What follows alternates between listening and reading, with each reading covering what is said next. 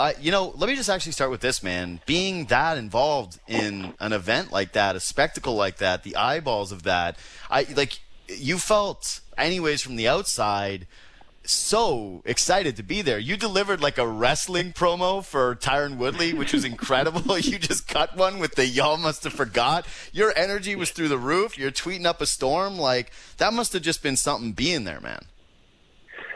Oh, honestly, I keep, and I don't know if this makes me egotistical or whatever. I keep looking at the pictures and the videos because I don't believe that actually happened. Like, I don't believe that I was actually a part of it the way in which I was. I've been a part of things, but I'm sort of always the ancillary guy, the pre-show guy, the post-show guy, the podcast guy, and all those roles are great, but I've never been like in the actual mix, in the broadcast, in the freaking ring. Like, I've never been in those moments where we're seconds away from the walkout and there I am talking about it. I've been dreaming of that. I've watched that moment a million times. I've watched it at home as a kid. I've watched it as a teenager, and I've always thought, how would I be in that moment? And then you start to think to yourself, like, can you even do it? Are you as good as the other people on TV? And so, I'm proud that I got it. I'm really, really, really thankful and grateful. It was just a one-off.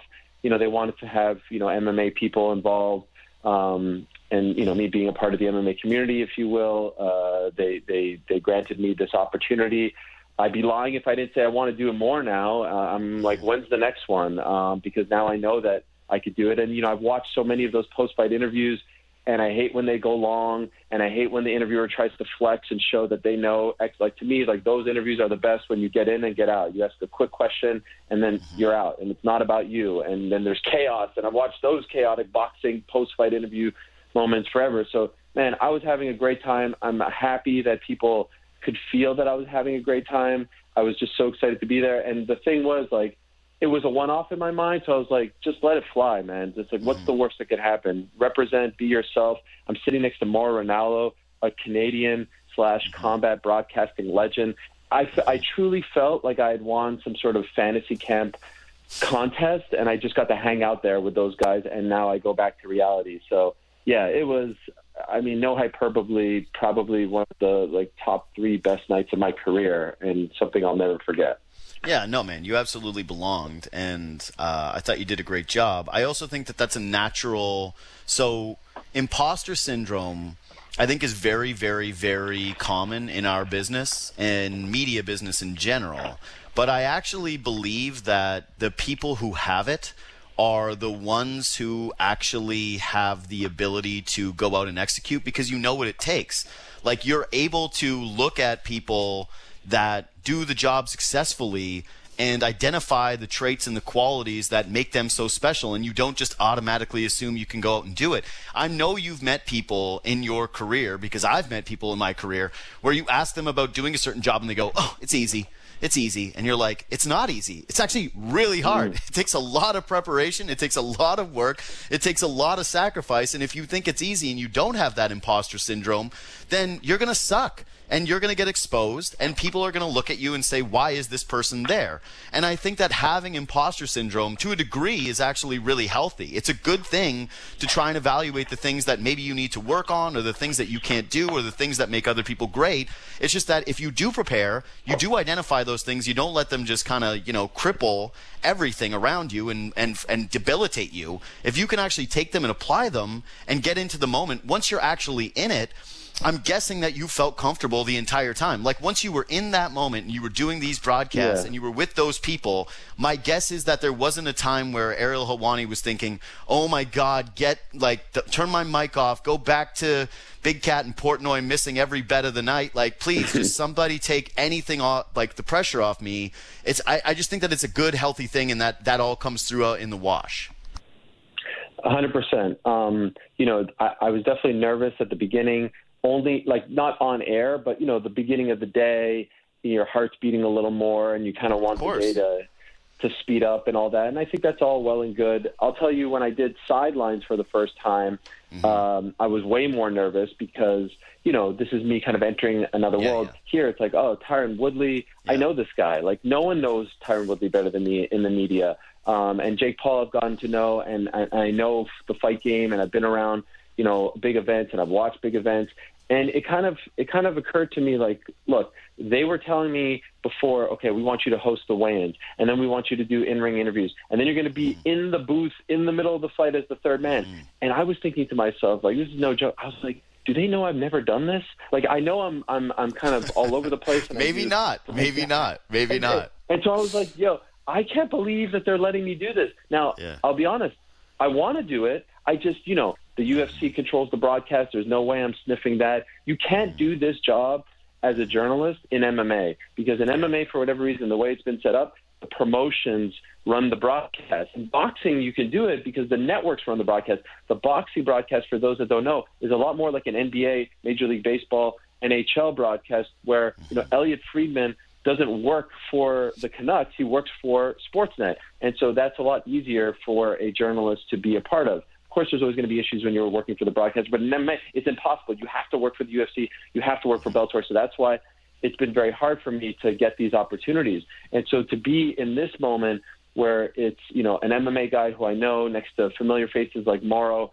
on a stage like this, on a night like this, and I just said to myself, you know what? Yeah, you never did it, but you watched it a million times. So just fake it. And once you do it like for 5 minutes, it's going to be natural. So when I walked in there for the first interview, Tommy Fury, I was like, I feel like I've done this before because I've watched it so many times. And just ask simple questions in and out and then go back. And, man, it was just so much fun. I was sitting there ringside. There's sweat, like, flying all over the place. I had to totally block out COVID, because I'm a bit of a germaphobe. And I was like, just block this out. Pray to God that you'll be okay. I'm sitting next to Morrow, and just let the good times roll. And, man, it just – I still feel like I'm on a high. I slept for 1 hour after, and then I flew home, and I went straight to do my show for 3.5 hours. And like the adrenaline, I couldn't even stop after. Like I didn't crash because I still feel like I'm on a high. No, yeah, man. I will say, though, that when you're like, I got to fake it, it's like, yeah, you do interview all the, biggest people in the sport. You did the MMA hour the following day, and, you're just always, like, banging out the top guests in the world do that show. So I don't think that it's like a whole, like, oh, wow, what an imposter here talking to fighters. This guy's never done this before. But, yeah, no, it was great, man. The broadcast was great. And I will say, so I am someone who, I don't know, has had a weird time reconciling with these promotions and these fights, where some of them have been so atrocious and some of them have been so awful.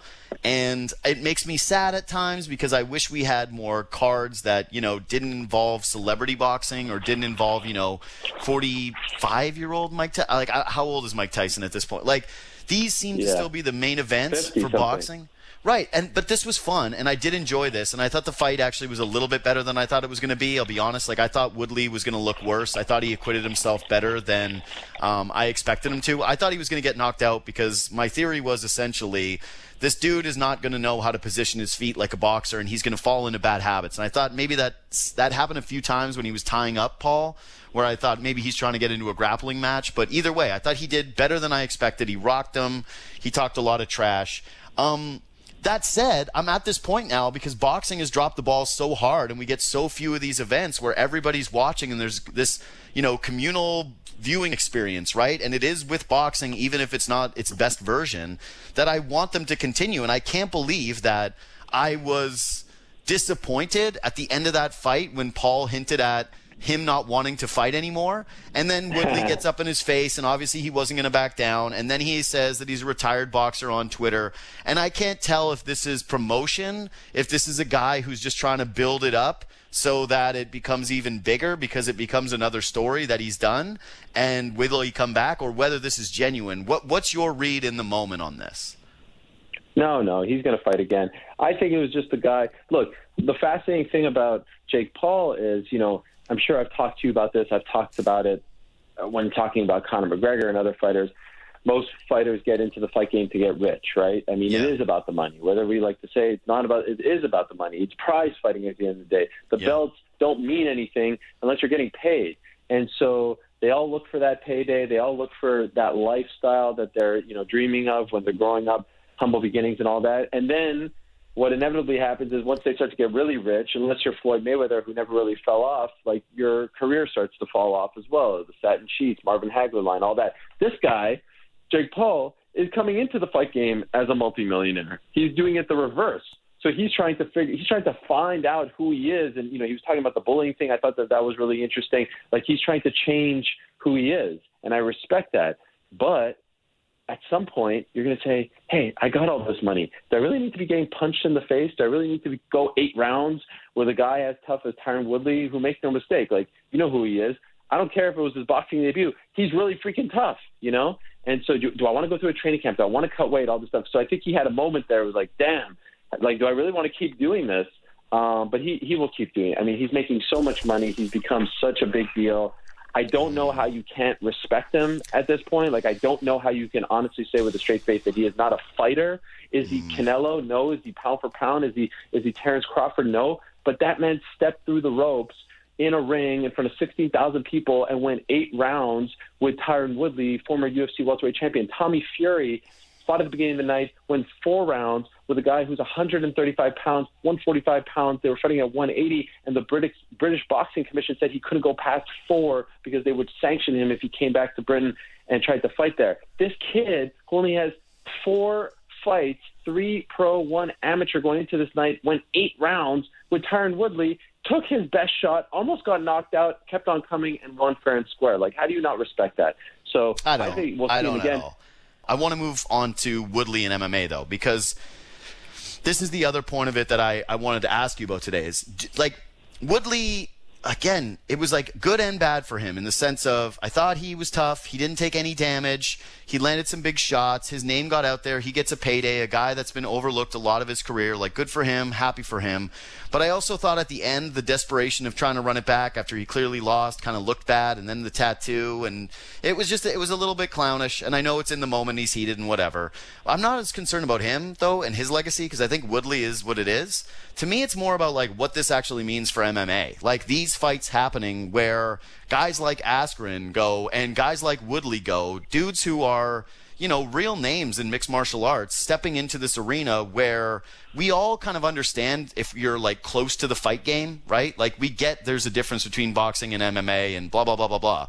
But for just kind of the general consumer, do you think that, the UFC likes this, that they like seeing one of their champions lose to a Paul brother, and kind of like the implications that you can draw from something like this and, the caliber of fighters that you're watching in the UFC? Again, I'm not talking about the diehards, right? I'm talking about just like the overall business impact on the UFC, Bellator, and mixed martial arts. No, I don't think the UFC likes this at all. And the only reason why Woodley can fight is because he just left the UFC. They are not offering up. First of all, let's talk about the UFC in particular, and let's talk about the people involved in this particular fight. Jake Paul, who's been, going after Dana for quite some time. Tyron Woodley, who has never seen eye to eye with Dana White. Ariel Helwani, Steven Espinoza. I feel like this was some sort of fever dream for the brass. Not exactly their favorite human beings. So they're not big fans of Showtime and all this stuff, and I don't think they want anyone. Look at George St. Pierre. He was trying to get that Oscar De La Hoya fight, and Dana essentially said to him, look, why am I going to offer you up after everything that we invested in you to then have Oscar De La Hoya beat you? Now, I think it's crazy if Oscar De La Hoya beats George St. Pierre in a boxing match. Like, I think it doesn't take anything away from his legacy or, the UFC brand, but this is the way they think of it, and they don't want anyone saying, like, oh, boxing or Jake Paul or anyone else is beating the UFC. So they're never going to take part in any of this, and I'm sure they wish it would all just go away, but I think this is great. Look at the numbers that came out. Now, you never know about the purses, if they're legit or not, but I can assure you Tyron Woodley made more money on Sunday than he ever made in his UFC career, ever. And he's a champion who fought in 5 title fights. That's crazy. But now, all of a sudden, make no mistake about it, every fighter is like, okay, maybe the stranglehold is getting a little less tight. Maybe there's opportunities now. Maybe there's life after the UFC. Because who would have thought when Tyron Woodley got submitted by Vicente Luque in the first round back in March that he would come back and fight, period, and, oh, by the way, get the biggest payday of his life. that was not like, it was sad, you know, like everyone thought that was the end of Tyron Woodley. And so I think this is good. If you know, obviously if you're not making a mockery of yourself and all that, and you're able to actually promote and get people emotionally invested in the fight, that's great. And it's not going to be for everyone. But no, this I want more of this. I want more options. I want more MMA promotions. I want more. I hope there's more MMA boxing matches. Vitor Belfort's fighting De La Hoya. Sign me up. Anderson Silva is enjoying a renaissance. Sign me up. Like, I just want these guys to get paid, because maybe it's I'm too close to the sun. Maybe I know how the sausage is made. None of them have money, man. Like, they put their lives on the line for us, our entertainment, and they're left with nothing. And they're left with nothing at my age now. I'm 39. I feel like I'm just starting my career. They're left with nothing after these fights at 39. And so I say, please, pay Tyron Woodley, pay everyone. Let's do all these fights. And I don't care if the UFC likes it or not. Tough luck. You squeezed everything out of these guys, and then you unceremoniously left them out for pasture. Couldn't even get a tweet thanking them for their services. Couldn't even get a video package. It's like backdoor, kick them out, move on to the next. So thank God for these fights. I'm so happy that Woodley got this opportunity. And yes, I agree. Of course, the rematch is not going to happen. Of course, it seems like a little bit of desperation in the moment. But do you blame the guy? He's got nothing. He was a UFC champion, and he had nothing to show for it. So I don't blame him one bit.